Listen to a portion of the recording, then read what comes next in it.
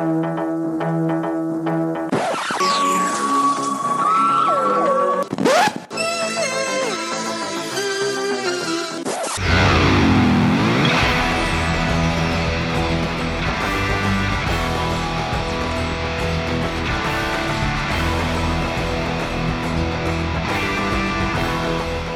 listening to the Power of Three podcast, a Doctor Who podcast where three middle-aged gentlemen get together to discuss, discourse, digress and disagree as we work our way through the Doctor Who universe in its many, many forms.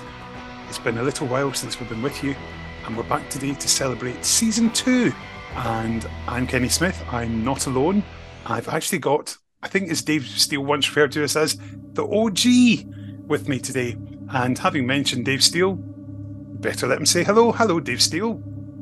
Hello, Kenny Smith. Hello, everyone else. Welcome back. Thank you for joining us. And also with us, it's that other OG, the man who pretty much is our founding father in many ways. And he is not technically old enough to be our father, but he looks like he could be. It's Tom Harris. It's the beard, isn't it? It's the beard makes me look older. I want to get rid of it, but Carolyn says I look dashed and handsome with it, so I'm keeping it. My beard at the moment, as long as it's been since lockdown, because I've been so busy the last couple of months, I haven't had time to even look at a mirror. Look at this, look at that. This is for the benefit of our YouTube viewers. Look at this, amazing.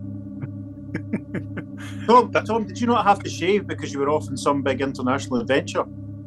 Well, that's true. I was supposed to be going to Sierra Leone, and I thought I don't want to have to go through passport and try to explain that, yes, that really is me in that passport photograph. So I shaved it off, and then the Sierra Leone trip was either cancelled or postponed. We don't know yet.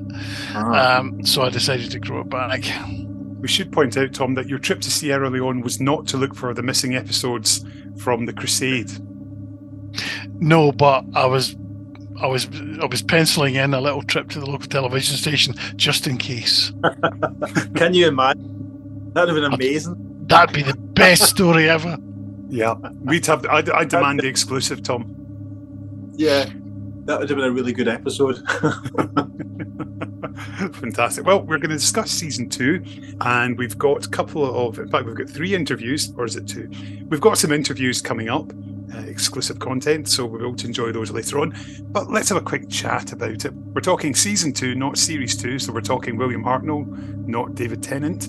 So Dave, looking at it, just give us a quick overview. Any particular favourites in this season for you? It's an interesting season. I've not watched it probably since I did my big full Doctor Who watch through, but I think I would sum Series 2 up as a production team with high ambition who haven't really learned exactly what they can and can't do yet. I think some of the stories have, like The Chase and the Dalek Invasion of Earth, they really don't quite live up to the imaginations of everyone who's trying to produce them. They don't quite have the money or the time to do them as convincingly as maybe they'd like. But on the other hand, you've got something like The Crusade, which is just simply one of the best stories in the series history. And you've got stuff like The Time Meddler and The Romans, which even now, watching it from our perspective, feels very modern compared to a lot of the other stories in that series. So it's an interesting one. It's a series that's aware of its success, is confident enough to try new things, but hasn't really quite found its footing yet, I think. Tom? I kind of agree with Dave on that, but what I would say is that in the same way that the second story ever of Doctor Who, the Dead Planet, saved the series, because let's face it, if every episode and if every adventure was the same as 100,000 years BC, then Doctor Who would not have lasted very long. It was the bug-eyed monster from Skaro that saved it.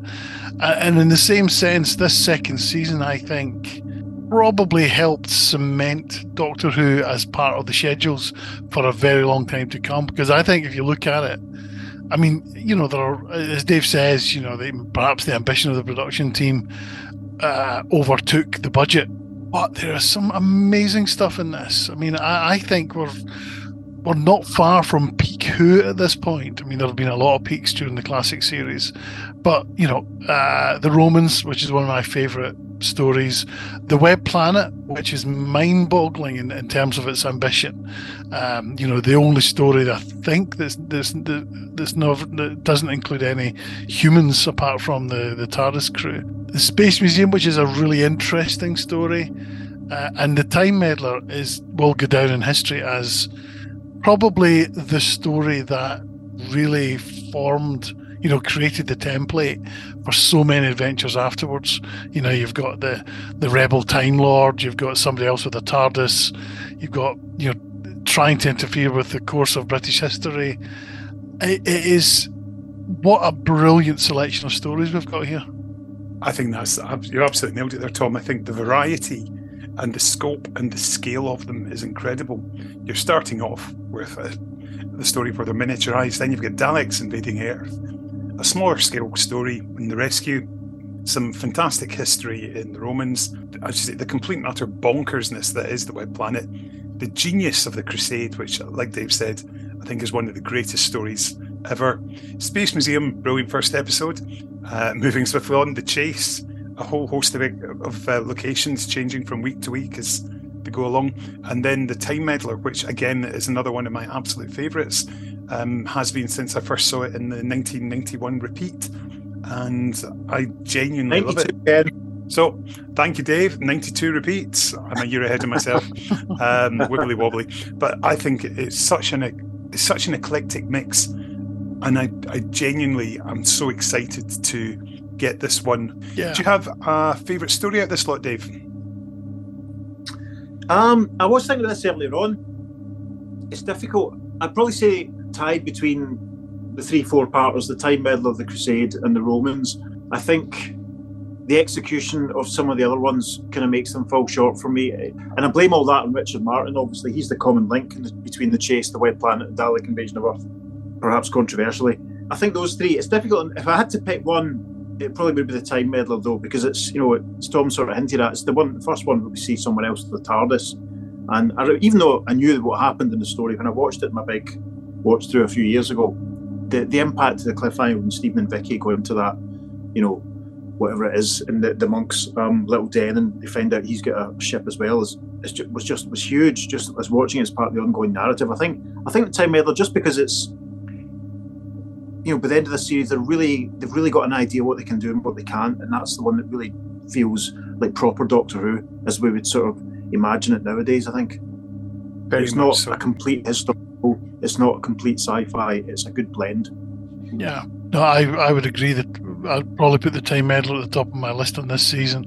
But a special shout out to Web Planet, because I have a particular affection for that, because it was one of the first novelizations I read. Bill Strutton's, and what is brilliant about that novelization is it reads like an adult novel. I don't mean adult as in in terms of relationships. I'll leave that for The Crusade. Not adult as in adult videos, but it doesn't patronise or talk down to its intended audience. It is a really brilliant, brilliantly written book, and it's quite long, and the chapters, from memory actually, the chapters exactly replicate each episode of the television series, which most of the Target books didn't actually do, and it's got some great illustrations as well. So my affection for the television program is based on my experience with the book, but also I'm old enough to remember when Who's Doctor Who was broadcast in, must have been about 1977, and it's featured as an extra in one of the DVD box sets, and it was the first time I had ever seen archive footage from any of the old Doctor Who shows, because as you know, the BBC never repeated them, and suddenly I saw on television the Zarbi, and I remember being so excited by that. And that's one of the reasons I love The Web Planet. But by the way, when we saw those clips on Who's Doctor Who, I realised just how shit they looked. But it didn't matter, because they were it was wonderful. just when you mentioned the Web Planet, we've actually got a guest from that story popping up now. We've actually got Martin Jarvis and his wife Rosalind Ayres here to tell us his memories of working on this one. Hello, I'm Rosalind Ayres. And I'm Martin Jarvis. I suppose Doctor Who's come into your life. Obviously, you've been in it a couple of times on TV, Martin. How is it from the outside, Ros, looking in when he's getting these parts as a poor set-upon governor and then an alien space moth? Oh, I didn't see the alien space moth was the butterfly. Well, yes, I didn't know Martin when he did that. Well, he was not a butterfly. He was a Menoptera, actually. Which is a sort of which was quite difficult because I had some filming for it where I had to fly in and land on a rock. Now, that's hard enough for Peter Pan, landing on a windowsill or something, but flying in from a rock and jolly painful because of the brace and the wires and everything. So it's not only quite painful, possibly why Peter Pan is often played by a female. But I can remember flying in and saying something. We had to speak in high voices, which was quite easy. Good evening, Doctor. Welcome to my planet. And rocking onto the rock and trying to be my character. I can remember when I went to meet the producer, the great Verity Lambert, and she was explaining the part to me, and she said, well, he's the prince of his planet. It's a wonderful role. And I thought, great, in this newish series called Doctor Who, how wonderful. And then she said, would you like to see the costume designs? And I thought, oh, well, I'm going to be a bit like Hamlet or something. I'm going to be the prince. And then she showed me the costume designs, which were charming. But all I was looking at was a giant moth, as you say. And I'd already sort of said, oh, count me in, you know. And I thought, am I going to be like that? And I had sort of goggles for eyes and a sort of black headdress and wings, and so it was a rather strange 6 weeks of filming and shooting and recording. So going for lunch in the canteen must have been tricky with the wings. It was. Well, it was going up in the lift that was the problem, because you kept forgetting that you've got wings, and then the door, doors closing. Oh, go on. But that was great. Thanks very much for that, Martin. I've always wanted to meet Martin Jarvis, so that was lovely. It was nice to pop by there, wasn't it? It was. Yeah. It was a lovely guy. Yes. Yeah. Quite taller. Yeah, I know what you mean by that. I know, but he's just such a lovely voice. But for me, I think the real highlights, as you picked out, I think they are between the Crusade and the Time Meddler. But given you've covered those, but there's great moments in all of these stories, really. I mean, I think that the whole look of Planet of Giants is incredible. They've done an amazing job. I agree. Planet of Giants, yeah. On a budget of virtually nothing. Yeah. And to achieve what they did is great. And particularly when it's having been vid-fired and seen it then, the difference between the film print and the improvement in that was great. And then to see it again, I'm sure in Blu-ray, it's just going to look outstanding. Dalek Invasion of Earth, it has its flaws. There's a great story in there, and I definitely prefer the movie version. Oh, I think that's right. It's a bit of a slog when you watch it. Is it 7 episodes? 6. Yeah. It's a bit of a slog, and it's probably at the end of it, it's probably not quite worth the entire slog, but obviously a very important episode and very iconic. Yeah, it sets up the Invasion Earth template, gets rid of Susan, brings the Daleks back, which is very, very significant. The Dalek Invasion of Earth, I think, was one of the first DVD releases to get replacement special effects on it. Am I right? That's right, yep. And I think they really help it. They smooth out a few of the rough edges, and the first episode I think is definitely the best. The whole ruined London stuff, it's very good. But no, I would agree with you both. I think the film's a masterpiece. Yeah, and I mean that David Teel sense, obviously. I know what you mean. But it condenses it all down, and it's a lot tighter, and it's have the budget and the time to kind of make it, visually a bit more successful. Yeah. Well, I mean, of course, the rescue, of course, Tom, introduces one of your favourite companions. It does. I love Vicky. I love Maureen O'Brien. I was extremely sad to hear about the circumstances in which she left the show at the end of Mythmakers, and I think she was treated badly, as the BBC did treat people badly. She wasn't the first or the last person to be let go with barely an explanation. I just think, a bit unlike Susan, who irritated me in almost every story that she was in, for the same old reasons that other people talk about. She just seems to scream a lot. And grandfather, well, have you met your grandfather recently, love? You're going for a shock. But Vicky was just great. I mean, I think she was really witty. She looked great. She was given some great lines over the period that she was there. So, yeah. What did you think of the trailer for the Blu-ray, Tom? I assume you've seen it. Oh yes, I did see it when it was first announced. A long time ago now.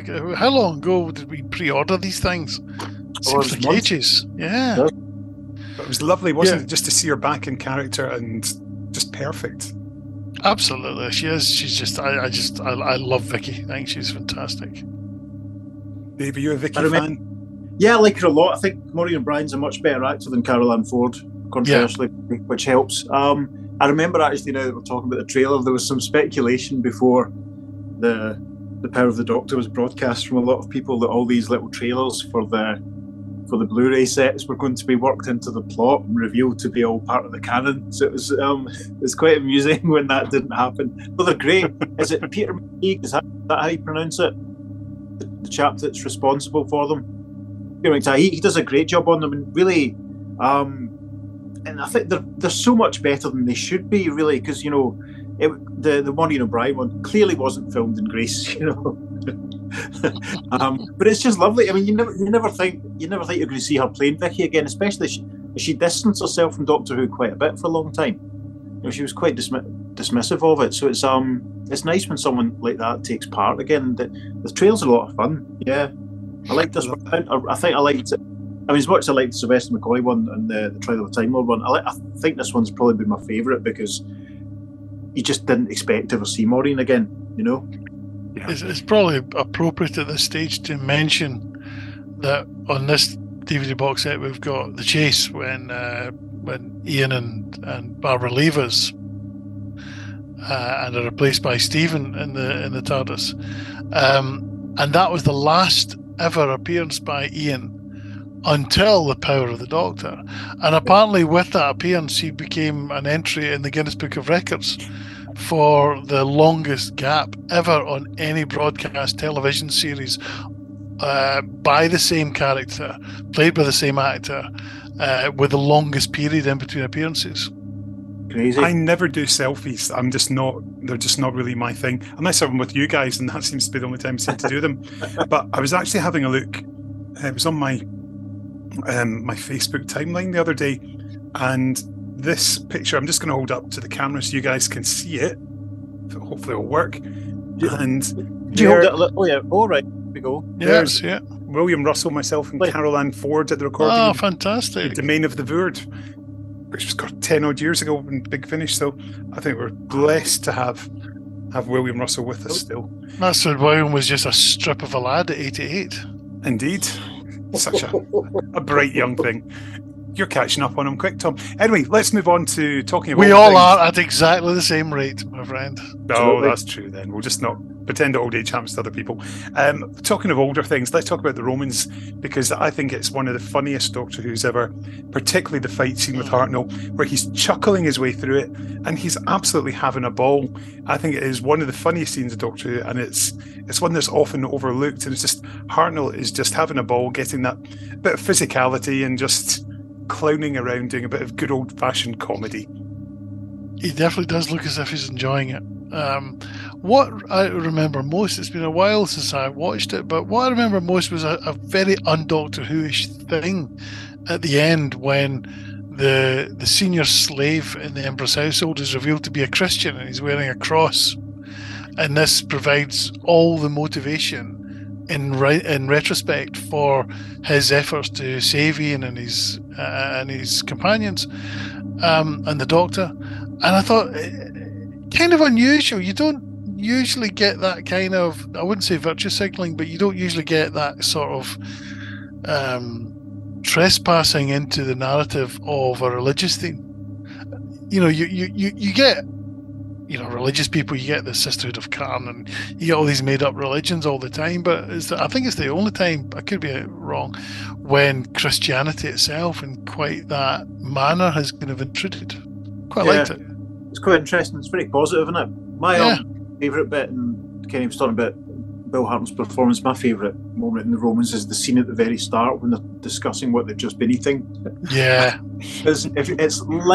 It's light years away from what he was doing at the very start of the series. It's all the you can tell his background is in comedy. That he's done a lot of that because he's, as Kenny said, he's having a great time. He's hilarious when they're talking about was it quails or doves or whatever, and he's just like chefs kissing all over the place. It's hilarious. It's and it's interesting because there's all the funny stuff with the Doctor and Vicky, but then Ian goes through hell in this story. He does not have a good time at all. So it's to use a sporting metaphor, it's definitely a game of two halves. It's a lot of fun. It's a very Ian basically goes through the Charlton Heston timeline in Ben-Hur. Yeah, he goes from freedom to becoming a slave to being put on a slave ship and getting shipwrecked and find his way back. The only thing that was missing was a crucifixion scene at the end, and I'm surprised they didn't include that. Imagine. He'd have been quite cross if that had happened. Big Finish will do a missing story idea. Yeah. They'll find a way to kind of, set between episodes 3 and 4 or something, I imagine. Well, let's pause briefly, gents, because it's time for our next interview, as we've now got Peter Crocker, who's going to tell us all about the picture restoration on this box set, his biggest piece of work to date. Yes, hello. I'm Peter Crocker, and I do the picture restoration on the DVDs and Blu-ray sets. This must have been quite an exciting one for you, getting to remaster an entire series of black and white Doctor Who in one go and thinking, oh my God, there are so many episodes. Yes, the volume is the main thing rather than the content, to be honest. Because, technically we've handled quite a lot of black and white stuff before with the Pertwees that we've done, to greater or lesser degrees, especially season 8. Because, of course, only a few episodes of that exist in the original colour, so we had to restore the black and white versions as part of the process for the rest of them.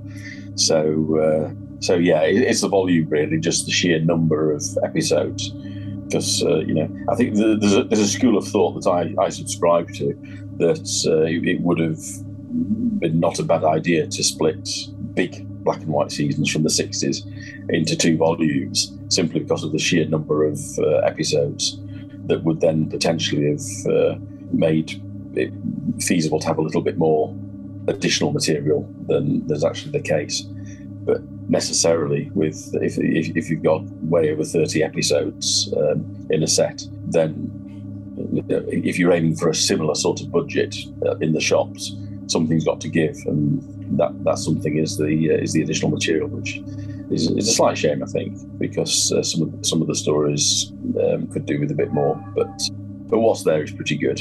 So. Yeah. So with this, was it a case of going back to the previous DVD masters, or were there any cases where you went back to the original films? It's a mixture, really. The 2 stories which were most compromised by the original restorations for various reasons were Dalek Invasion of Earth and the Time Meddler. So we decided to go back and get new scans of all the relevant material for those and start absolutely from scratch. Whereas, and the others, we didn't get any new film transfers, so we used the transfers that were done for the not the VHS, the DVDs, or in the case of the Crusade. That was just the original transfer that was done for the VHS and was subsequently used for the DVD, because the condition of the film and accessibility of the film was such that it just didn't really make sense to get that back and have another go. So a bit of a mixture, but I mean, if we could go through story by story, I suppose, and say what was done on each one, because it varied. A few episodes were essentially tweaked versions of the DVD master, which is what we did for the stories that came out right at the end of the DVD range. The further you go back, the more likely it was to starting from an earlier stage in the process. So we've got an opener with Planet of Giants. Was that any particular problems with that? No, not really. That was one of the comparatively straightforward ones, because it was done quite late in the range for the DVD. So there weren't many techniques that have subsequently been developed that we could apply to it that weren't available at the time. There were a few things that have been improved, though. There's a big offlock in one of the episodes. I can never remember which one it is. I can't remember if it's episode 3 or episode 1. I think it might be episode 1. Anyway, the picture completely breaks up for quite a big section, and I did what I thought was a fairly good repair on that for the DVD. And I looked at it, and I could still see a few little artifacts giving the game away. So I've just smartened that up a little bit again.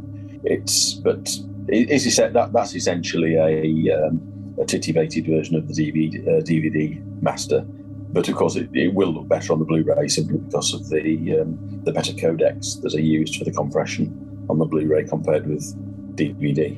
Yeah. So you mentioned there that Dalek Invasion of Earth was a return to print. So what did you come across in those? Any surprises that you hadn't spotted before? Surprises? Not really. I mean, the biggest surprise possibly, which was hiding in plain sight, and I don't think it really occurred to anyone, is on the old Restoration Team website, Steve Roberts mentioned that episode 5 was a 35mm film recording that it was broadcast from, rather than tape. And he said it was a 405 line, but the paperwork, and actually just looking at it, it's absolutely clear. When you look at it, it's actually a 625 line recording. So that's the only 625 line William Hartnell story we have. 625 lines came in actually when BBC Two started at the beginning of April 1964. So from a technical point of view, there's no reason why the BBC couldn't have made Doctor Who on 625 line. Actually, they could have done it from November 1963 if they'd been minded to do it. But with it going out on BBC One, there was no point. If Doctor Who had been a BBC Two programme, it would have been on 625 line all the time. But it does look pretty stunning because in terms of the resolution, it's as sharp and detailed as the Pertwee and the later stuff. So that was nice to see. That's amazing new facts. I'm like, wow, there we go. I'd always just assumed, I suppose, like we all had, that it would just be the lower 405, but there we go. Brilliant. Yeah, the 35. What the 35mm film does is it essentially removes the presence of film grain completely. There's no film grain on the picture worth talking about. There is still grain there, but the grain that is there is the grain on the phosphor screen of the monitor that was used to make the film recording, which is a static pattern. There's no real way of getting rid of that. So the image is still a bit compromised compared with, if it had been recorded to tape, say to 625 line tape, it would have just looked as sharp as a Pertwee, or a Tom Baker for that matter. Well, any up to McCoy, but just in black and white. Yeah, but yeah, it does look pretty good, and all of the other episodes they're in. There's various quality issues with them. The underlying film quality is pretty good on most of them. I think one of them, episode 6, I think we worked out is probably a dupe. So that's a little bit contrasty and a little bit lower resolution than the others, but most of them are quite good. Episode one of the episodes, I think it was episode 4, I think it is, had a lot of sort of twitching of the image, sort of sideways twitching, which is a sort of electronic synchronization problem that would have been on the playback of the tape originally, and there was no way of fixing that on the DVD. But with some sort of fairly sophisticated de-warping algorithms, I've managed to sort that out this time. So that's a bit of an improvement. That one of those things that hopefully people won't see rather than they will see. Is there ever any temptation when you've got something that was broadcast from a film print just to see how it would look if it was vid-fired? Oh well, it has been. Well, it has been vid-fired. I mean, all of these have been vid-fired. Oh, sorry, I mean if something had originally been broadcast from a film print rather than as a video. Well, that's. I mean, that's pretty much. I mean, the only one that has been broadcast is really broadcast from a film print is Spearhead from Space. I think with Doctor Who, the episodes in the 60s that went out that were broadcast from film. It's understandable why people get confused, but it isn't actually film. It is a film recording, and it's indistinguishable from in terms of the picture quality than if it had been through videotape first and then a film recording made of that. The only difference is you don't get any tape dropout on something that's gone direct to the film recorder in the studio, but every other characteristic of it, the lighting characteristics, the way the cameras work, the way the light flares around highlights, the way you get comet tails when the camera moves across a highlight, leaving a sort of a trail behind it. All of those are things that you don't get on a film camera, that you do get in a TV studio that's still there on the film recording. Just the way the whole image is made, it's still an electronic image, and if you'd been watching it in the gallery, in the production gallery, on the monitors, it would have looked identical to all of the ones that went on tape. So basically, the rule is if the image is shot with an electronic camera, what it was recorded to is irrelevant, whether it's videotape or a film recorder. The point is it was recorded with electronic cameras with all of the characteristics of an electronic camera, 50 fields per second interlaced, and therefore it's appropriate to do vidfire. Fantastic. I understand the argument that people say, well, it was broadcast from the film recording originally, so that's what people saw at home. To which my response is, well, fine, get yourself a 405-line television,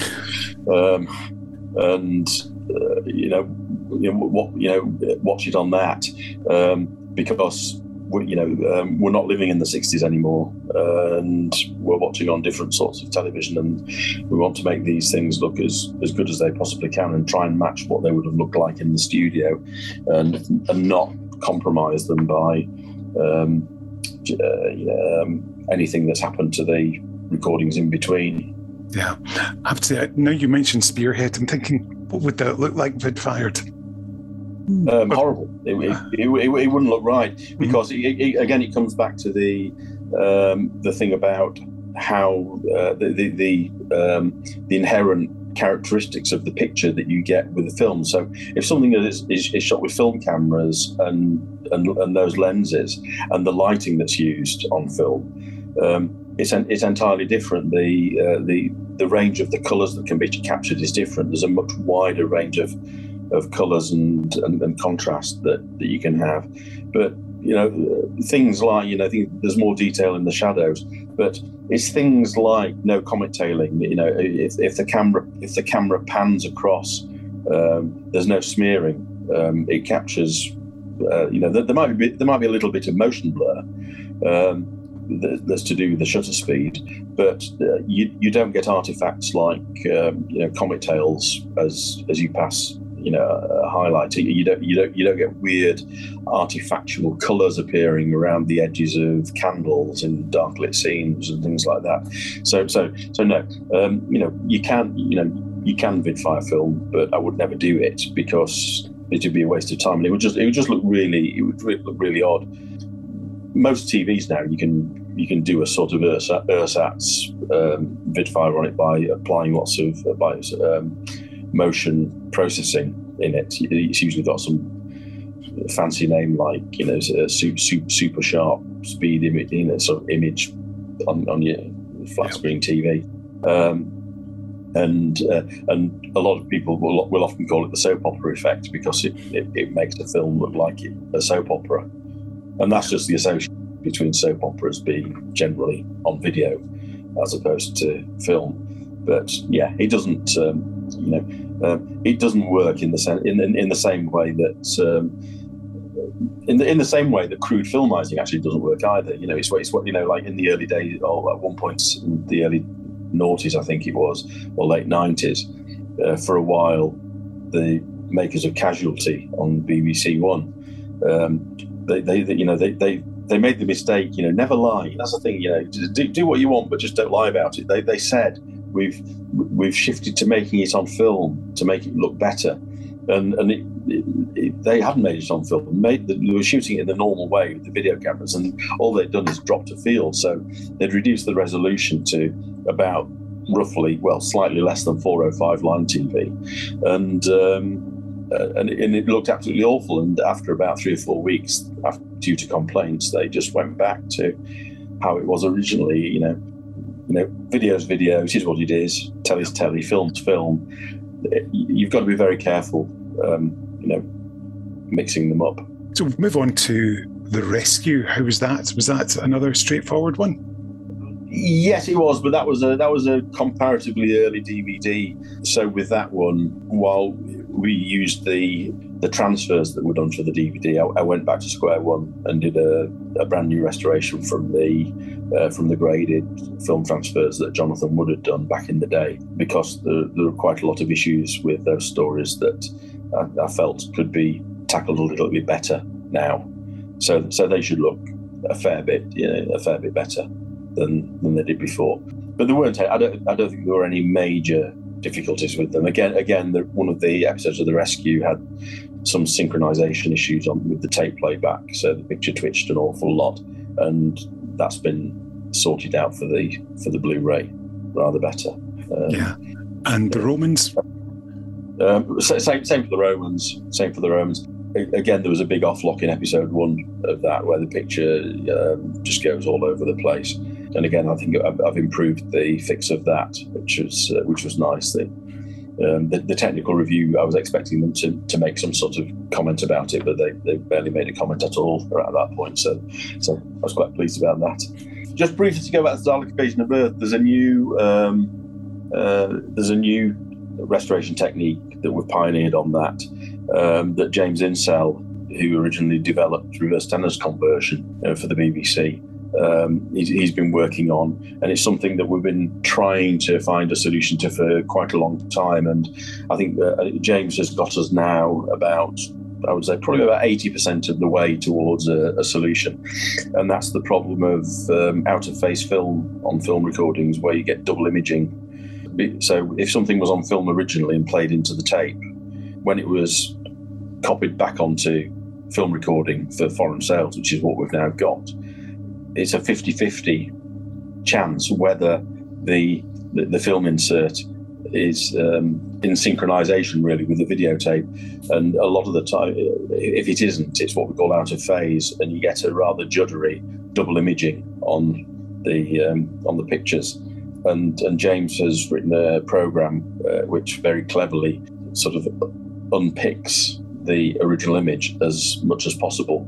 Doesn't work. It doesn't work all the time, and where it doesn't work, I think it's because it's not straightforward out of phase. There's more going on than that. It's probably a bit too technical to go into for something like this.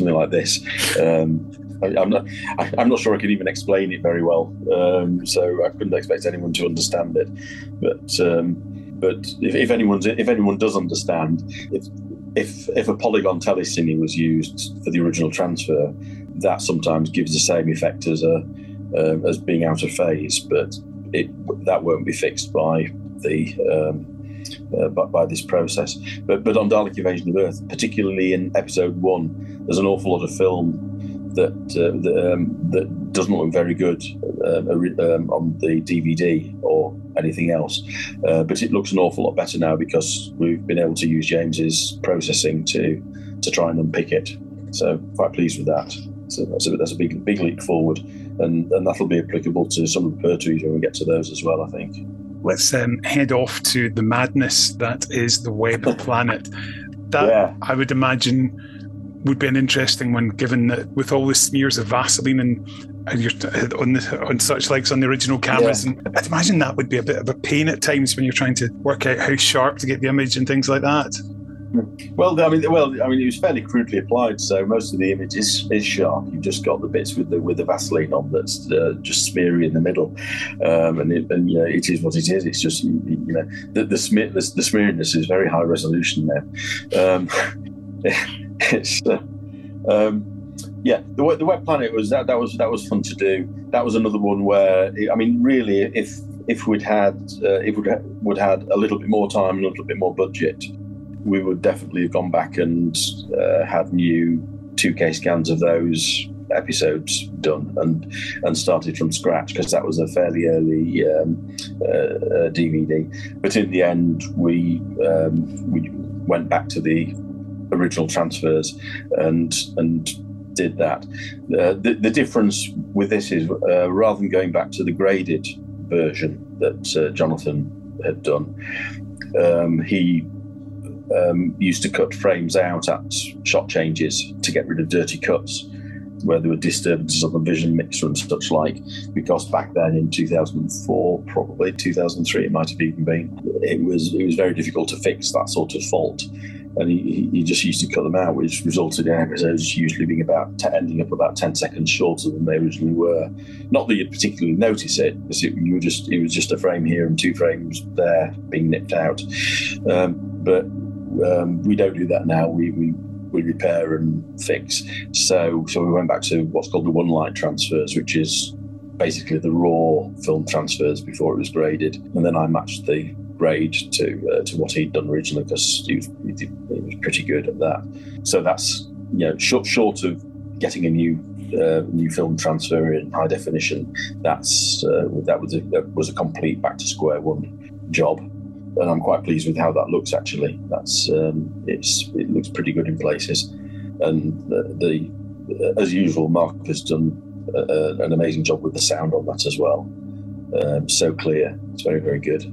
It's one of those I always enjoy, but one that I'm particularly looking forward to is The Crusade, because it's one of my all-time favourite stories. I just think it's poetry in motion, and I mean, I remember first time I saw episode 3 on the Hartnell years, I thought, what the hell is this?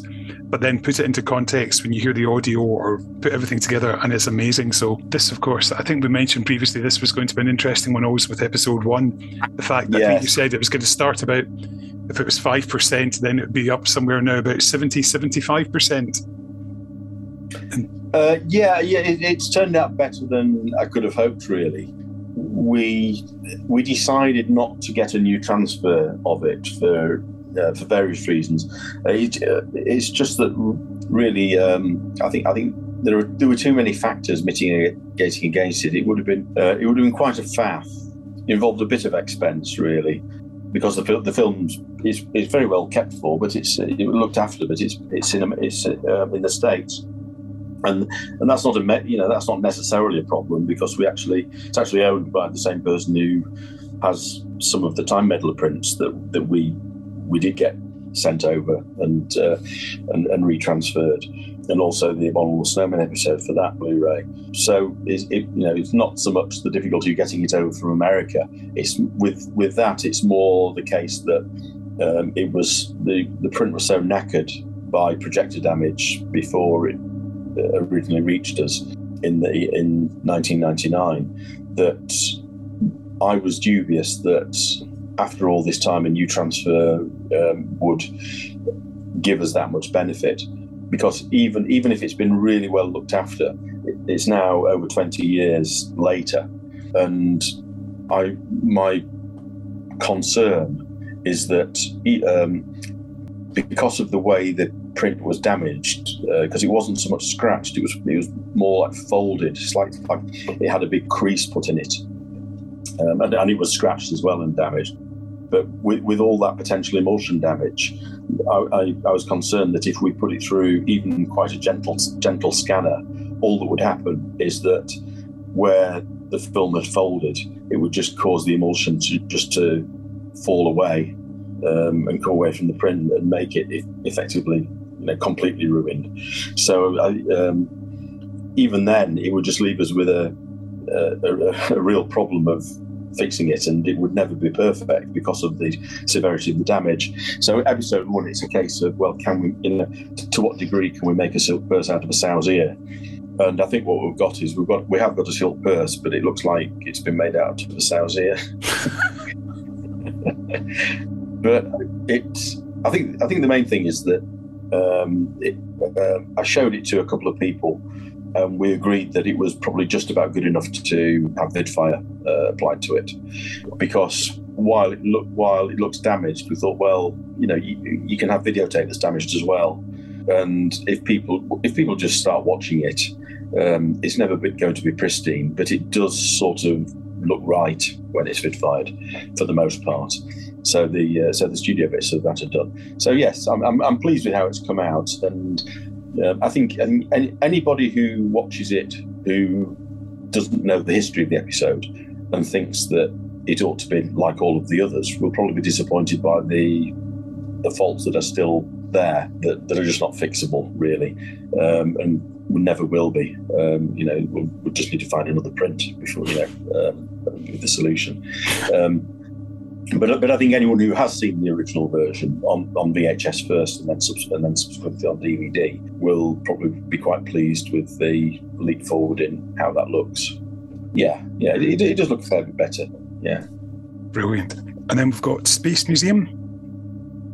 Yeah, Space Museum. That's another one that it's a from scratch job using the transfers done for the DVD. It was tempting to use the DVD master for that, but when I actually looked at it, there were an awful lot of things burnt in. It was just going to be too difficult. One of the things that we find a lot easier to get to fix now that we couldn't back in the day, or couldn't easily do back in the day, is get rid of the black marks that were present on the film recorder screen. It was just going to be difficult to get rid of those on the DVD master for all sorts of reasons. So I just decided, well, let's go back to square one. So again, I think it looks a fair bit better. I think it's probably it's not the best. I think it's great. It's a great episode 1. It's like a lot of stories. It's like, I think Death of the Daleks is very similar. It's one of the best episode 1s of the entire series, and then it sort of all falls apart a bit after that. But it's I think it looks okay. Certainly a lot better than the DVD. But there weren't any major issues with that I can recall. Excellent. I've forgotten there. Yeah. And then some more Dalek fun towards the end of the season with the chase. Yeah, the chase. Yeah, I love the chase. It's a great deal of fun. I love that because of the different places in each episode. That's another one that I went back to the source tapes for the DVD and redid it. I'm afraid anyone who's expecting the day for night shot in episode 1 to be as original is going to be disappointed, because that was largely changed in the graded version that I have, and I don't have a one light original transfer of that. So, if I'd wanted to try and recreate the ungraded version, I would have had to use another copy as probably a VHS copy as a reference, and then sort of try and undo the grading that was already done, and that never works out well. So it is what it is. But what I would say is that in the QC process that's done by third parties, nothing was flagged as being looking bad or wrong on that shot. So I stand by with what we did, really, to be honest. I know Richard Martin's happy with it. So Well, there you go. If the director's happy, then that's always a good sign. Yeah, I mean, the thing is, if it was left as original, people, it draws the viewer out of it, because pretty much everybody would watch. What's going on here? Hang on, that doesn't make sense. What's going on? And the only reason for doing it is some sort of, well, I suppose, some people remember, well, that's how it was when I first saw it, and I do have some sympathy with that. But if we're going down that route, we wouldn't do anything to. We wouldn't do anything to anything. So anyway, yeah, it's still graded to match the surrounding shots is what I can say, because I didn't have the raw materials to leave it as it was. If I did have an ungraded transfer of the episode, I think we would have thought a lot more about it and weighed up the pros and cons of what to do. And I have to say, I suspect we'd have probably still changed it, but as it is, that wasn't really an option. So it's people have to wait for another version with a raw transfer for that to be the case. It'll be the 3D 4K version. That'll be the one. I think so. Yeah, on a hologram, on a holographic cube. Yes, because we got left with a Time Meddler, which is another one where we went back to we got all of the films transferred. I think there's 7 prints in existence, no negatives, and there's various differences between them. So it's very much a case of mix and matching. But the benefit of getting the new transfers is it's much less zoomed in than it was for the DVD, because it was a budget release on DVD and with hardly any budget allocated to it, hardly any extras, and an even cheap restoration. Because originally the idea was put it out at a budget price. We had to use the VHS transfers, for VHS master transfers, which were not great. So immediately, with getting new transfers, we've got a lot more picture.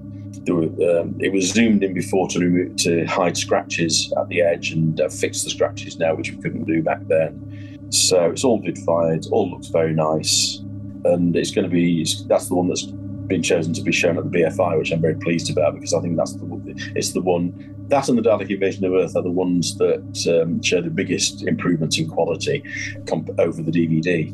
But particularly the Time Meddler, it really is chalk and cheese. So I'm very pleased with how it's turned out, and I think it's a great story. It's arguably, I think, one of the most entertaining and best stories of the season. So I think that's certainly the jewel in the crown for me. Yeah, I look forward to seeing it vid-fired in its full glory for the first time, because I remember you saying it looks great. Peter Butterworth is so great. Yeah, very engaging as the monk, and you can see why they would bring him back in season 3. Yeah, great character. So, briefly, what was your personal highlight? Personal highlight, from a technical point of view, I'm very pleased with, although its use is limited, James Insel's software for out-of-face film. I'm very excited by, because that's a major step forward that we've been, dreaming about for years, many years, and although it's not 100% there, it's good enough. And then the Time Meddler, which is such a, it's so much better than the DVD. I'm just really pleased with what we've been able to do with that, because I think for most people it'd be like watching it for the first time. That's amazing. Thank you, Peter, as always. You're welcome. Thanks very much for that, Peter. Peter Crocker, I don't know if you're listening. We really appreciate your efforts in these box sets, honestly, above and beyond. Good. Well, we've mentioned Web Planet, and definitely its ambition is absolutely the word that goes with that. And I do still laugh every time I watch it, and the Zarbi that runs into the camera. But of course, there's some very clever things in there. The fact that the main monster is the carcinome, which of course derived from carcinomic, as in the word for cancer, and I think that's quite a clever thing. I remember when I first discovered that and thought, oh, that's good. I like that.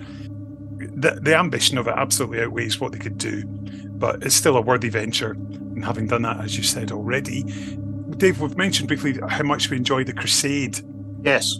I think for me, it's the depth of it, and I think it's the fact that we get some amazing, fascinating characters in there. And I think that's what really, I really enjoy that. In fact, I think that episode 3 is possibly my favourite single episode of black and white Doctor Who. Oh, really? The Wheel of Fortune, yeah. And it also contains that wonderful line that we live in hope that one day they will return, or something like that, which of course can be applied to missing episodes. Yeah. What I really like about the Crusade is that, unlike, say, the Web Planet or even Planet of Giants, which is, quite fantastical, it's about, and I hesitate to use this word, but it's the only word for it. It's about as realistic, I think, as Doctor Who gets. It's very adult. It's played almost completely straight. There's not as much humour as there is in some other stories in this season. It's a long time since I've watched and listened to it, but I remember just being really impressed by, people. I've seen people complaining that episodes 2 and 4 not being animated, but when I did my watch through, I listened to the CD that came with the VHS release, and I followed it perfectly because David Whittaker's dialogue and storytelling is so good. So as you say, I'm looking forward to see what the reconstruction is like, because even if they just put the soundtrack on, people would have followed it. It's so well done, and it's it's probably the most adult story that because Barbara's in real danger at points, and again, Ian has a bit of a tough time, trapped in the desert and all that. It'll be interesting to revisit that one, because it's another one that I've not listened to or watched for a long time, but it's just so grown up, I think, as Doctor Who ever got. So it'll be interesting to see what a lot of people that maybe haven't experienced it beforehand think, or see it for the first time will think about it. Yeah. Tom, are you any strong feelings on it from the surviving episodes? Yeah, I mean, it's got a terrific cast. I mean, if you look at the status of the cast, I mean, they're remarkable. I mean, it's an interesting reminder that I don't think you'd call it celebrity casting in those days, but it's a reminder that the quality of the cast was just as high then as it is now. Now, Bernard Kay, wasn't Bernard Kay in Dalek Invasion of Earth? Yeah. Yep. Mm-hmm. He's Tyler. Yeah, that's right. So he was like in the same season twice as two different characters. I wonder how many actors have done that. Quite interesting. Peter Purvis does it in this. Well, Peter Purvis does it in one story.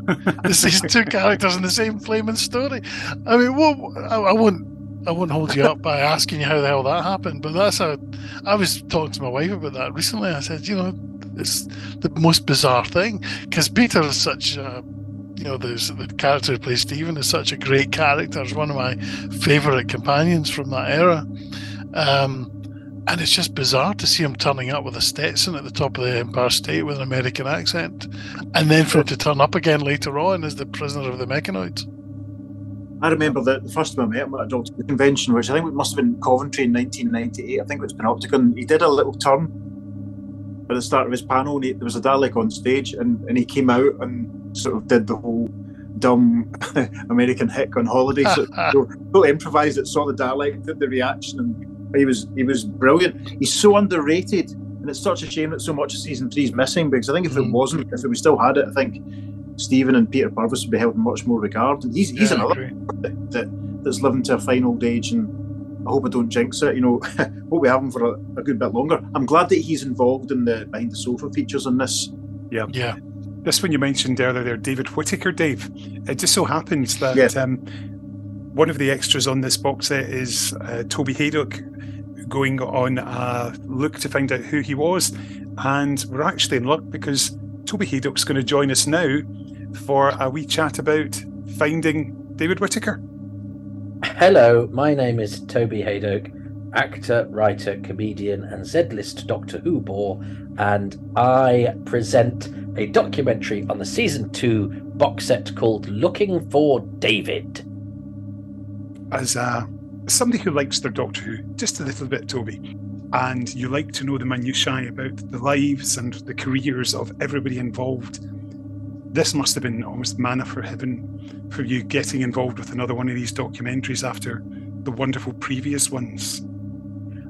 I think it could be said to be right up my street. I think that's the lovely thing about these box sets, is that there's such a broad spectrum of extras that I think every taste is catered for. Because I know there are some people. In fact, I'm writing this book about Quatermass at the moment, and I had to email a couple of friends and go, how many words is too many for a biography of a supporting actor from one episode of Quatermass? Because I've researched all there is to know about all of this, because I'm fascinated with the people, but I totally understand that other people are more interested in either the sort of more sort of location-based stuff, or people like the fun stuff, which is the Doctor Who celebrities watching episodes they weren't in and having fun with that. There's a broad spectrum of stuff that caters to all tastes, but mine is very much the stuff that I like to do anyway. Is this stuff that's a bit more archaeological, but at the bottom of the dig is a person. And I think it's because I was brought up in the middle of nowhere, and I read these names, and they were hallowed names, and I learned pretty quickly that I always assumed David Whittaker was dead because it sounded like an old name, and he was on the spine of Doctor Who and the Daleks, which had an old-looking William Hartnell. And I always imagined they looked quite similar, and actually David Whittaker was a sort of slightly skeletal man with white hair. And so I was not surprised when I discovered that David Whittaker was dead as a youth, because he died in the early 80s, and I was sort of becoming cognizant of this stuff in sort of 83, 84. And then I discovered Malcolm Hulke was dead, Brian Hales were dead, and so Sutton was dead. So suddenly all these names, it seemed to me like everybody involved with Doctor Who was dead. As it turned out, actually, that wasn't the case.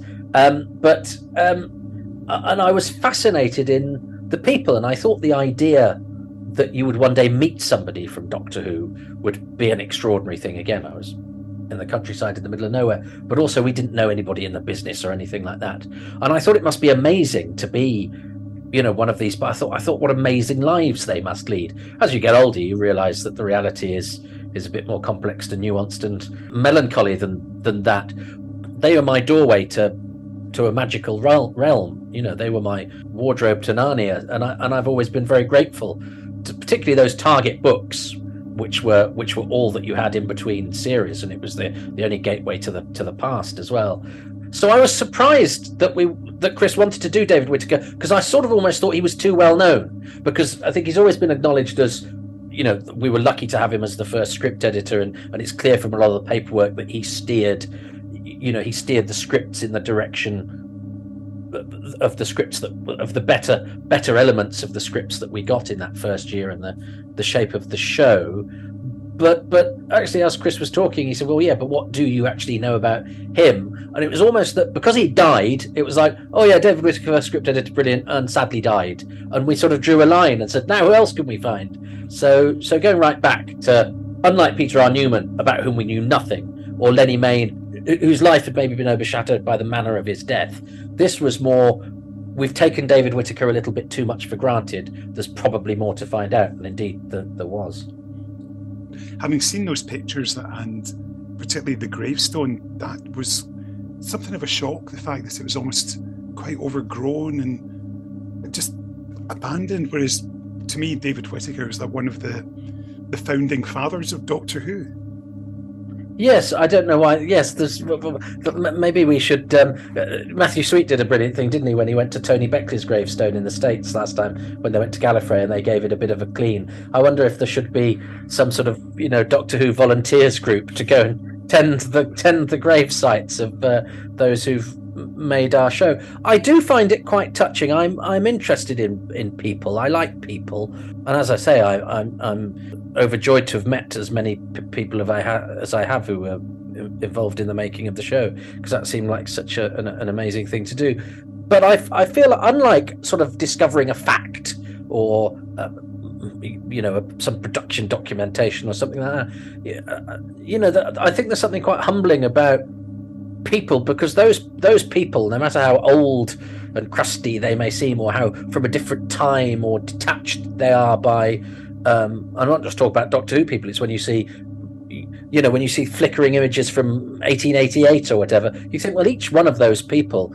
touched and felt and smelt and looked through the eyes exactly in the same way that I am now, and everything was as real and tangible and desperately important to them as my life is now. And actually, all this stuff shows that we're just kind of dust in the wind, and I am forever fascinated by that. And I think the idea of sort of ensuring that somebody lives on, even if only a a vague capturing of their essence or personality.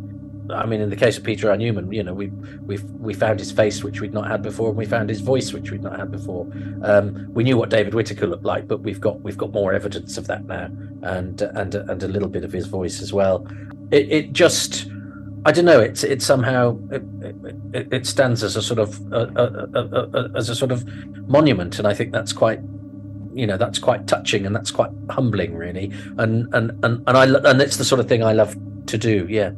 What were your personal highlights from this documentary? Well, it was a hard one, actually, because I think, I mean, it'll make good viewing, but it didn't mean it was particularly pleasant. It's quite a sad story. So I think the highlights are more, if I'm being dispassionate and journalistic about it, than in terms of me, Toby, who likes Doctor Who and wants everyone to be happy. You know, when you put the flesh on the bones of somebody lived in Australia for a while, or, you know, somebody was no longer married to that person, was now married to this person. When you then, you know, actually join those jigsaw pieces together, the picture is a sort of rather melancholy one. And we were blessed with having Simon Guerrier, who is writing a book on David Whittaker, and I went with him to the BBC archives, and we went through his file, and Simon had already done a load of really interesting groundwork and found some really interesting sort of political stuff there that we can't be 100% certain on, but certainly the hypothesis that Simon has is a convincing one, and that puts a slightly different angle on David's writing career. But again, I assumed that if you worked on Doctor Who, you only didn't go back to it because your life was hunky-dory elsewhere, and you know, you'd only go back if you suddenly needed, you were blessing Doctor Who with a return visit because you were a hallowed name from the old days. Whereas of course, as you grow up, you realise that a lot of these people, I think William Ems, who wrote Galaxy 4, was trying to write for Doctor Who for the next 20 years, but they just didn't want to. That compute in my head. It's like, if you wrote for it from in the early days, I'm sure I would have thought the door was open. So and I found out a couple of things that make connections to other elements of Doctor Who, but as you say, because of the nature of these documentaries, what happens is I'll sort of say to Chris, well, maybe you should try those people, because when I interviewed so and so, they said so and so was a friend of theirs or whatever, and so I make a few suggestions, but at the same time,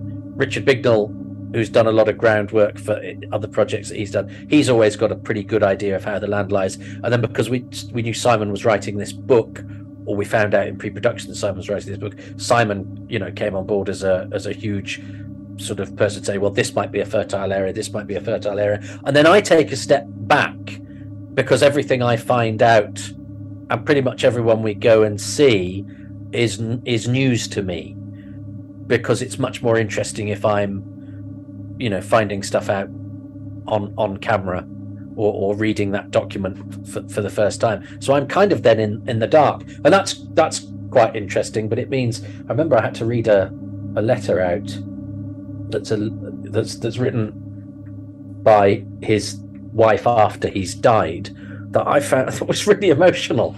It was really quite, and I was outside the last place that he lived as I read it. And again, it's just that weird Doctor Who's time travel, is it? It's about connecting to the past, and I found that it suddenly, you know, all seems so real rather than a name on a dusty spine.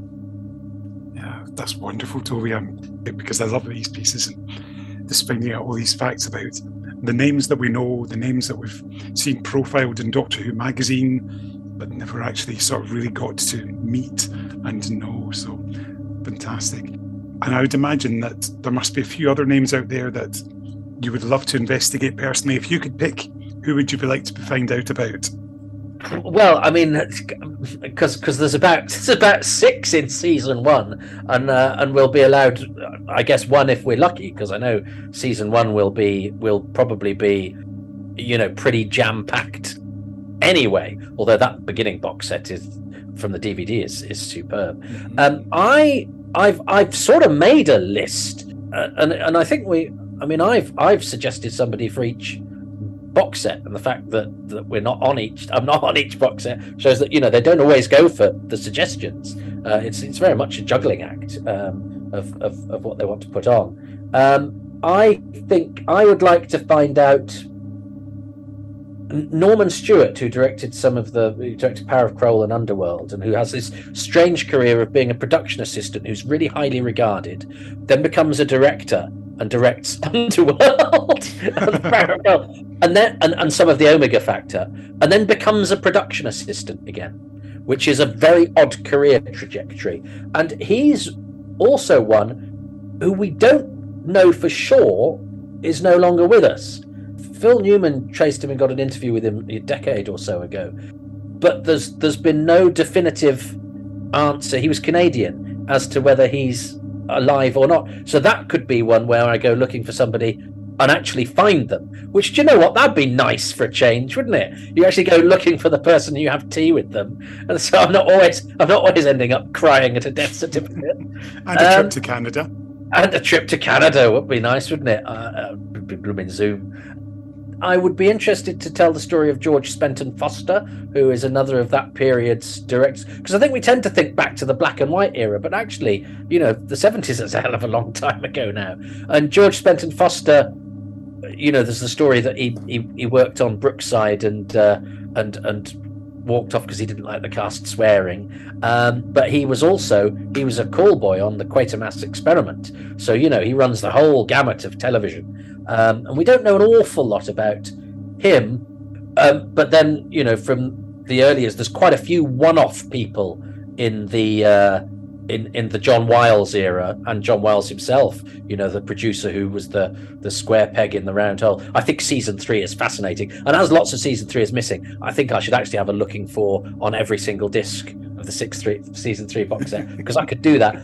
On Twitter, I was trying to get to. I was backing and forthing with a few people a couple of weeks ago, because there was a thread of pictures of every single Doctor Who writer, and they didn't have a picture of David Ellis, who co-wrote the Faceless Ones, and I've got one from a newspaper that's really mucky. And then the spectre of Leslie Scott rose up, who's credited on the Ark, but Paul Erickson also always said, she didn't write much of it, it was an arrangement.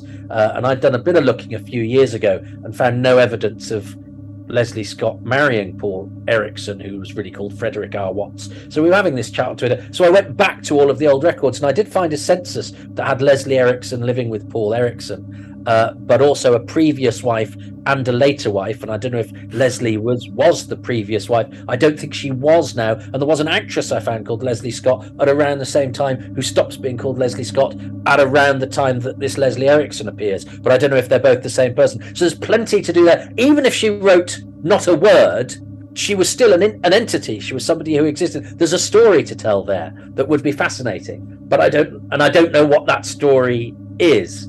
And do you know, I think there's a cause as well to find out a bit more about Ron Grainer. I mean, he was so prolific, sure, and his name was everywhere, but seeing as he's such an important figure and an important contributor, but in that, as I say, in season 1, Peter Brahatsky, the guy who designed the TARDIS and did that one episode and no more. There's loads of people I would like to go looking for, and I will if they'll let me. Brilliant. Toby, thanks so much for your time. As always, a pleasure. Thanks for having me. Thanks, Toby. Amazing. Toby, God bless you. Toby's podcast, listeners, Who's Round, which you can still get via the Big Finish website for nothing, is the first podcast I ever listened to, and it's phenomenal. Toby tried to interview someone from the production of every single Doctor Who story, and it's amazing. The amount of people he spoke to, even some people are no longer with us, is priceless. If you've never listened to it, you should totally check it out. Yeah, definitely agreed. I gave him a hand with one of his early episodes, the one to get Hamish Wilson. So there we go. I quite enjoyed doing that. Right, let's keep it going. We've heard Tom's thoughts on a few of these stories already. So Dave, thoughts on the Space Museum? People tend to say episode 1's great, the rest of it's a load of boring old people running around and boring aliens versus even more boring rebels. Where do you stand? I think it's got a bit of a bad rep because it's got a lot of fun elements to it. The first episode's a masterpiece. I remember the first time I saw it when it was on, I think it was BSB's Doctor Who Weekends, in 1990. And I'm sure I've given thanks in the past to Chris Taggart's family for giving up the whole weekend to record all those Doctor Who stories for me. The first episode's genius, I think. There's some really good ideas. And it's fair to say that the rest of it doesn't maybe live up to the concept, but it's got, to the full high concept of the first episode, but it does have some really good stuff. Like, you've got the Doctor hiding inside the Dalek, which is very funny. Vicky gets a bit to do, which is quite good. The episode titles are amazing, I think. Was it Yes. The Final Phase? One of them, isn't it? Yep. I mean, that's brilliant. The Dimensions of Time and The Search. I think the Final Phase it gives it away, and it's it's up there with the Twin Dilemma and the Underwater Menace and the Space Pirates. Sometimes Doctor Who, it might look a little bit schlocky and be a little bit less, a bit looser than it normally is. I don't mind it. I think the bad reputation it has is, I think, a little bit undeserved and overstated. Like, the scene when the Doctor's being interrogated is hilarious, if you ask me. Yes. And there's a couple of bits I've already mentioned. I think it's fine. There are a lot worse Doctor Who stories in the Space Museum. There are a lot of stories. The received wisdom has become, since it's reviewing in the discontinuity guide in the 90s, that it's a fascist versus rebels runaround, and there's a lot more to it. I think with most Doctor Who, there's always some gold to find if you make the effort and watch it. You're always getting, the acting's always really good. I mean, it's got young Jeremy Bulloch, for crying out loud. That's fascinating. And as I've said already, Maureen gets a fair bit to do, and it's interesting. And they're still trying. The key thing is, as I said at the top, it's still early days for the programme, so they're still trying different things. So, why not have a high concept episode that gets a bit simpler, Yep. and then gets a bit of concept. I love the start when their costumes sort of flip around, and I love when they see themselves in the glass jars and stuff. I like it. It's definitely not my least favourite story this season. What do you think of it? I really enjoy it. I think when it's funny, it's hilarious. Particularly, you mentioned the Doctor's interrogation, and then when we get to see the image of Hartnell in a Victorian bathing costume, hilarious. Yeah.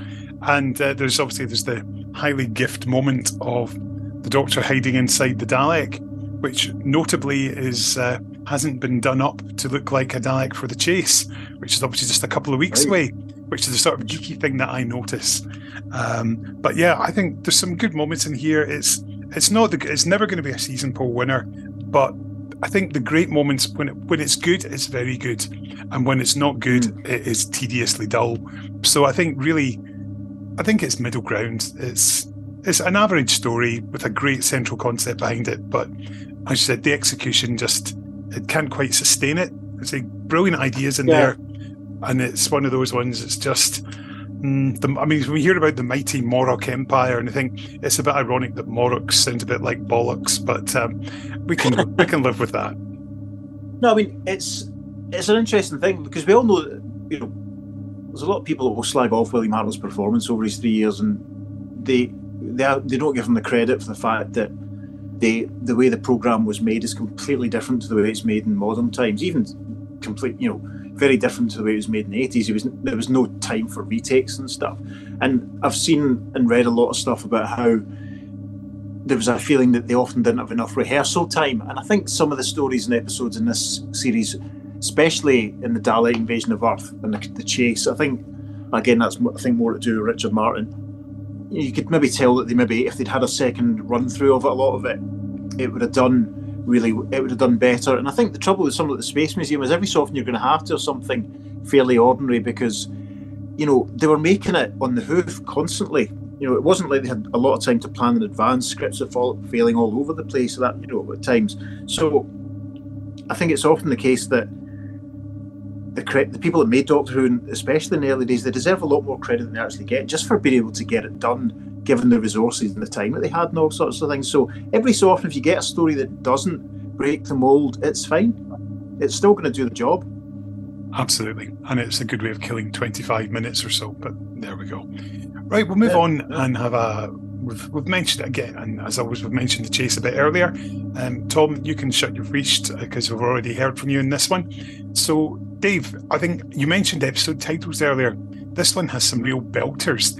The Executioners, The Death of Time, Flight Through Eternity, Journey into Terror, The Death of Doctor Who, and The Planet of Decision, which is probably the weakest title of the lot, but still great fun. But unfortunately, as you say, Richard Martin as director is perhaps the Peter Moffat of his day, shall we say? Well, he was very young. And I think just a bit green about the gills, when he was making this stuff. I mean, you compare the episodes in the first Dalek story that were directed by Christopher Barry with the ones that Richard Martin made, and there is a palpable difference. And I think his biggest fault seems to have been maybe too much confidence that they could actually try and achieve what they tried to achieve. Rather than sort of going, nah, there's no chance. There's no chance we'll get that done. So I think he deserves the credit for trying more than anything else. So I think comparing him to Peter Moffat probably isn't fair, because Peter Moffat was a clock watching, let's get this done with as minimal fuss as possible. And I think Richard Martin was definitely trying new things. I don't think you could accuse Peter Moffat of new things terribly often, because we've discussed endlessly open on a narrow shot, and the Five Doctors open in a close-up shot of the TARDIS console, pull back. He does it like 4 or 5 times, and everyone just stands around and chats. He films scenes in A Visitation when you have the back of Peter Davison's head looking at the alien rather than the two of them being face to face, and so you can see that he's lazy. And I don't think you could say Richard Martin was lazy. He was maybe over ambitious, and there's nothing wrong with that. Because if you don't try, you're not going to, you'll never succeed if you don't even try. So I think he deserves a bit more. Who could we I don't know. I mean, I think the best sort of comparison you could maybe make for Richard Martin is someone like it's a different sort of side of the job, is maybe Andrew Cartmel, who was someone else that came in and had ideas and enthusiasm, but maybe didn't have the time or everything else to get everything that he wanted done. So I think we always need people that are going to try and push it, rather than someone that's just going to, I don't know, give serve up the lowest rent, laziest, easiest type of Doctor whoever. And I don't think you could say that about Richard Martin, really. No, I think that's fair. I stand corrected in that. I think I plucked a name at random and it was not a good name to select. It is a good name to pick though, because you could talk about how you could compare him to Douglas Camfield. It's always interesting to compare the different directorial styles and put any two different directors together, and you will highlight the strengths of one, the weaknesses of the other, and that's always interesting to do. I've also just noticed that episode 5, The Death of Doctor Who, was transmitted exactly 9 years before I was born. So there we go. Interesting. Hang on, I have to tell you this. On that note, did you know that 7 years to the day before I was born, an episode called The Steel Sky was transmitted? The Ark. Yeah. Jim Sangster pointed that out to me, I think, one year, or when it was on my birthday. Good fact. My Sky episode about my Sky. That was less than a year after the episode about my trap, so that was quite Well, you can shut your trap for a second, because I'm going to give you my thoughts on the chase. I think there's some brilliant bits in it. I mean, I think like the Dalek emerging from the sand, fantastic. Okay, maybe the night for day shooting doesn't quite work around that, but there's some great moments in there. I mean, I think the whole stuff with the mechanoids is brilliant. I think the mechanoids look great, and it's a real shame that they never came back. I have got a character options mechanoid on my shelf, and I'm looking at it, and I saw them reduced at one point to 15 quid, and I wish I'd bought more, because they were amazing. I've got one too. I've got 3. Good grief. I wish I'd got 3 now. That's what I'm saying. Then it could have been just like the TV show with 3 props, but it was not to be. I wonder if that is a good point. No, I know that BF have done a couple of good stories with them, but let's get the mechanoids back on the television. Russell T Davies, go on. You can just CGI them completely now. They'd be so easy. Yeah. Just little mathematical models. They'd be a piece of nonsense. Yeah, geodesic shapes. I think that's what they refer to them as. But yeah, it should be good fun. But yeah, on the whole, it's funny how it's often overlooked, as people tend to talk about, because the first 2 stories were adapted into films and the chase wasn't. It's quite easy to overlook the chase, but the fact that it's very kinetic, you could almost imagine it being like a Russell T script in some ways, because it's just fast and furious for the 60s, and jumping and jumping and jumping, and it's not staying in the one place. That's the thing. I think the script on paper, it's brilliant. I remember really enjoying the novelisation when I first read it, because that was obviously a good while before I saw the TV version. Yeah. On paper, it's great, and I think, you know, if they'd had maybe another week to work on the first couple of episodes, another month to work on the whole thing overall, if they hadn't had to do it in that old way of filming it, you know, over an hour and a half one Friday night or whenever it was they did it, I think it, you know, if they'd got another shot at some of it. I mean, it's got the Marie Celeste stuff, which is brilliant. It's got Daleks versus Dracula and Frankenstein. The Beatles are in episode 1, for God's sake. Of course. You know, I didn't know they played classical music, which is hilarious. And of course, you know, the final episode has that, you know, wonderful became such a meme a couple of years ago of London 1965. It's when we say goodbye to Ian and Barbara, which means that Bill Hartnell was the only surviving original cast member left in the programme at that point. That's huge. The chase is one that I always sort of think of in my head as, and it's a horrible word to use, as being better than it actually is. And every time I watch it, it's a bit like the Two Doctors. You sort of think, oh yeah, but then you watch it and you go, oh, okay then. So it's maybe one to kind of, it'll be interesting. You know, as I said already, it'll be interesting to see what I think about watching it again this time. Yeah, definitely. I've also scribbled one other note down. I've written down the phrase "T-foul head." I think it's a reference to the VHS release when there was that Andrew Skilleter painting, and it looked like the Doctor had a T-foul head, based on the adverts at the time with those large foreheads. I had a pal at school called Alan Ritchie, and in the 80s.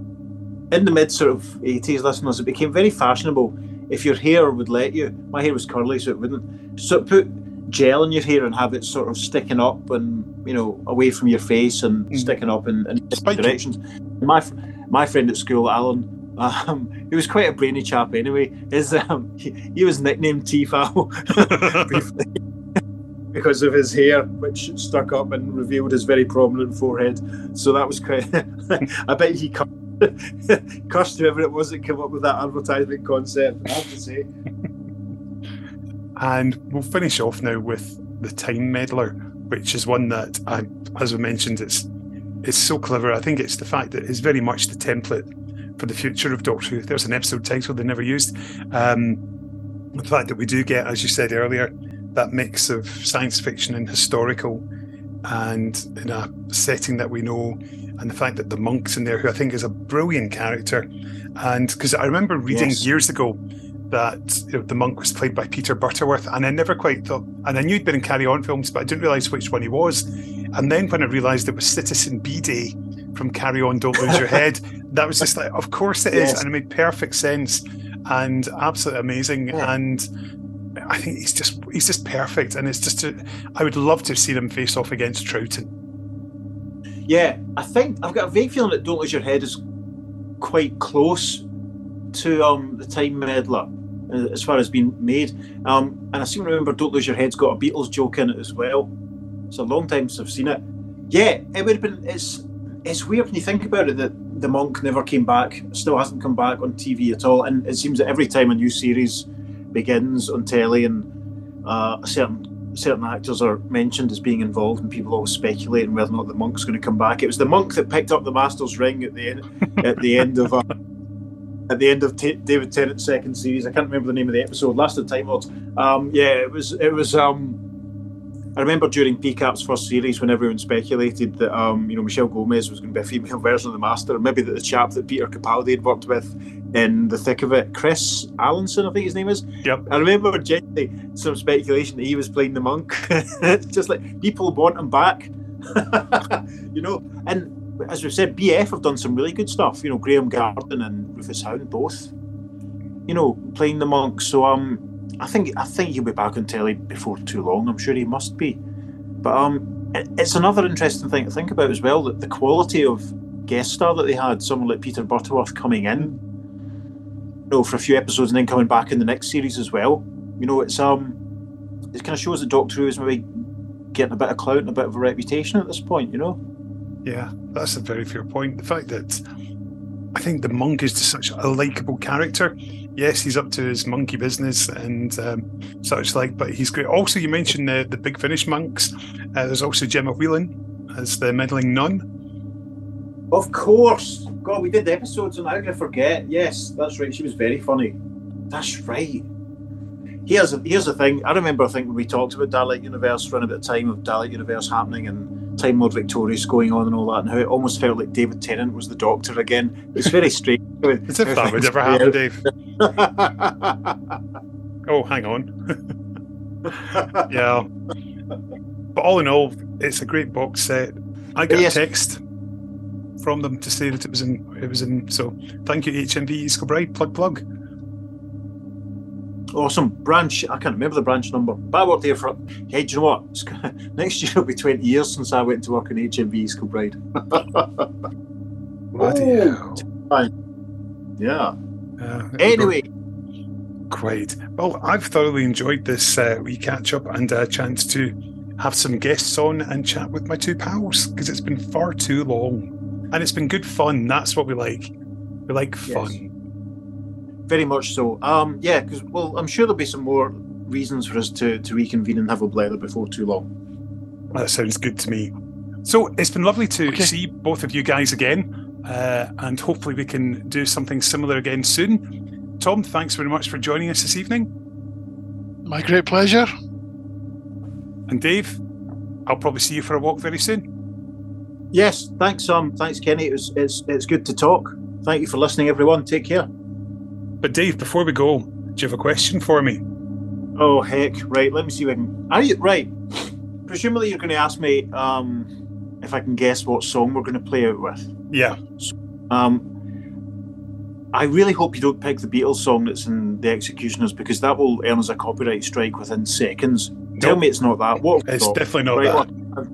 I've no idea. Oh, wait a minute. Is it the theme tune to Wheel of Fortune? No, that would be funny, but no, it's not that. What have you got? Are Nicky Campbell and Carol Smiley going to come on as unexpected last-minute guests? Well, I do bump into Carol Smiley now and again in Glasgow. Do you know, we were out for dinner one night at Spontini's in Glasgow, and said to Jen, so, look who's next to you, and she looked and she just like shrugged her shoulders. So I started doing this, and I put a big grin on, and I'm sort of putting my fingers around to like broaden my grin, so it's a big smile. And she's like, what? It's like, smiley, Carol Smiley. And she looked towards her. I really hope Carol Smiley didn't see you doing that. No, she didn't. She was looking at the menu at that point. But yeah, there we go. Anyway, so Dave, give me your question. So, Kenny, let's put the listeners out of their misery. What song are we going to play it with today?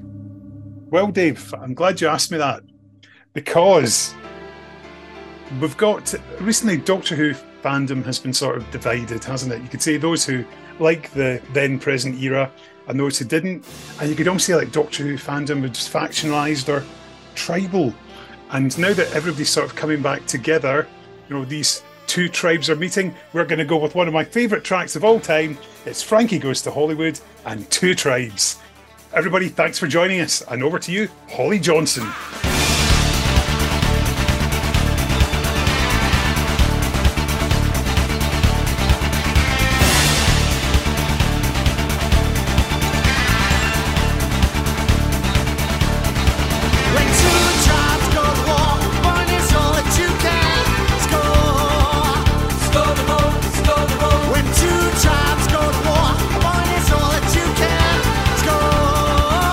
Working for the black guys.